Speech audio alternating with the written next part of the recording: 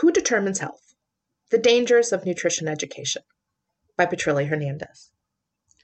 For the better part of my food justice career, I believed that my role in the field was to increase access to healthy food in vulnerable communities.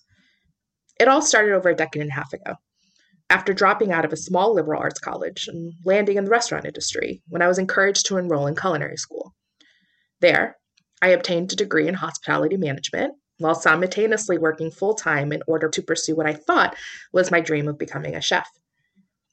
But life had other plans for me when I decided to volunteer for a nonprofit organization that offered healthy cooking classes for adults, children, and families in my local community. By 2010, I was convinced that I had finally found my calling, teaching kids how to make nutritious meals, coaching families on how to buy healthy food on a budget, and advocating to increase food access in high-poverty areas through farmers markets and grocery stores. These goals seem to align with the broader vision of the food justice movement, which sprung out of the civil rights era of the 1960s and the environmental justice movement in the 1990s. But over the past 3 decades, the food justice movement has evolved as health-focused government agencies, nonprofit organizations, and advocacy groups have partnered to tackle food insecurity and increase access to nutritious foods in marginalized communities. While collaborative efforts from these stakeholders has brought visibility to these public health spaces, it has also set up white supremacist and colonized narratives around nutrition education. People might be tempted to think that nutrition experts are the ones who determine if a food is quote-unquote healthy or unhealthy based on scientific studies. But objectively, food, at its most basic core, is neutral. It's true that food is composed of macronutrients like sugars, fats, and proteins, and micronutrients like vitamins and minerals that contribute to our health and help us function in daily life. But it is equally true that the way we think of food is largely shaped by dominant systems of power.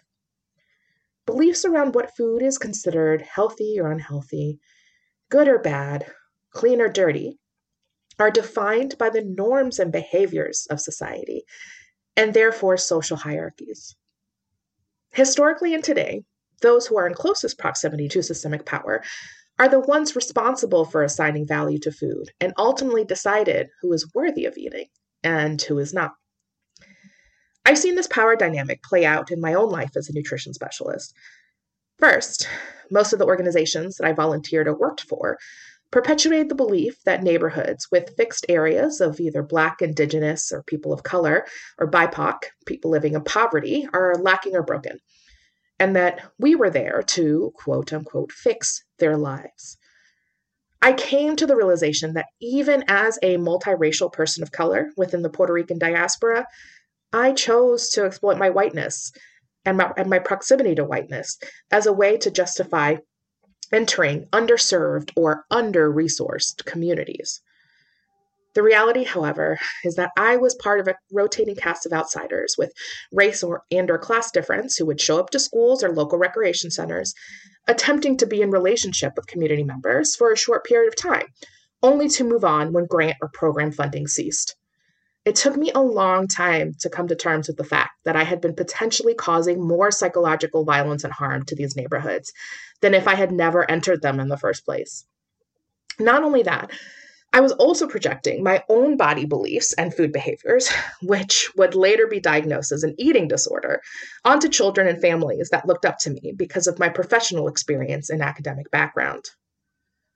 These experiences were not unique to community-based nonprofit settings. I would also see these power dynamics in community health settings as well. I encountered numerous health and nutrition professionals with systemically dominant identities like thin, cis, white folks that would dismiss a BIPOC patient's cultural identity when offering nutrition counseling. For example, community health clinic staff would often demonize culturally necessary foods like white rice or even tortillas in lieu of healthier alternatives. Interestingly enough, these alternatives had almost the same exact macronutrient profile as the original foods, but were only viewed as healthier because they came from a white American lens. Ironically, these same professionals would suggest traditionally indigenous foods like quinoa, turmeric, or chia, under the guise of being healthy, without taking into account that these foods might not be accessible for many communities in the US. Furthermore, appropriating these foods and claiming them as the newest superfood often resulted in the commodification and exploitation of the labor and land where they originated from. In this way, foods deemed foreign or exotic are simultaneously demonized and appropriated. And this stems from underlying structures of white supremacy and colonization, and unfortunately still heavily informs the profession today. In mainstream nutrition education, we are taught that healthy eating is quote unquote successful if a person's body gets smaller or loses weight. Unsurprisingly, many of these programs are led and facilitated by white or light-skinned cis women who have historically been the most indoctrinated by American exceptionalist ideology, teaching them that a slender aesthetic was the ultimate sign of societally superiority.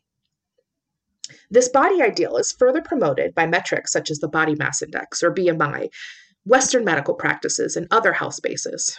It's deeply rooted in white supremacy, anti-Black racism, and settler colonialism. And the message that being in a large body means that something is wrong or unhealthy is predated by racist and misogynistic rhetoric going back well before the 16th century. Sabrina Strings, a sociologist and author of the acclaimed book, Fearing the Black Body, The Racial Origins of Fat Phobia, provides historical evidence that the fear of fatness or fat phobia is, quote, precedes the medical establishment's concerns about excess weight by nearly 100 years, end quote. This fear continues to vilify and oppress Black and brown bodies well after the peak of colonization and chattel slavery.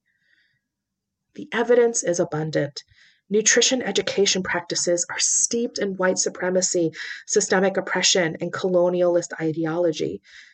And whether you consider yourself a nutrition educator or part of the food justice movement, it is imperative that we all examine harmful narratives around food choice and demonstrate a sincere commitment to dismantling inequitable food systems.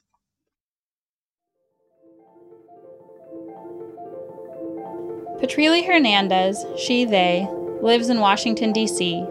She combines her academic background in anthropology, nutrition, and health with her lived experience as a queer, fat, neurotypical, multiracial femme of the Puerto Rican diaspora to disrupt the status quo of the local health and nutrition community.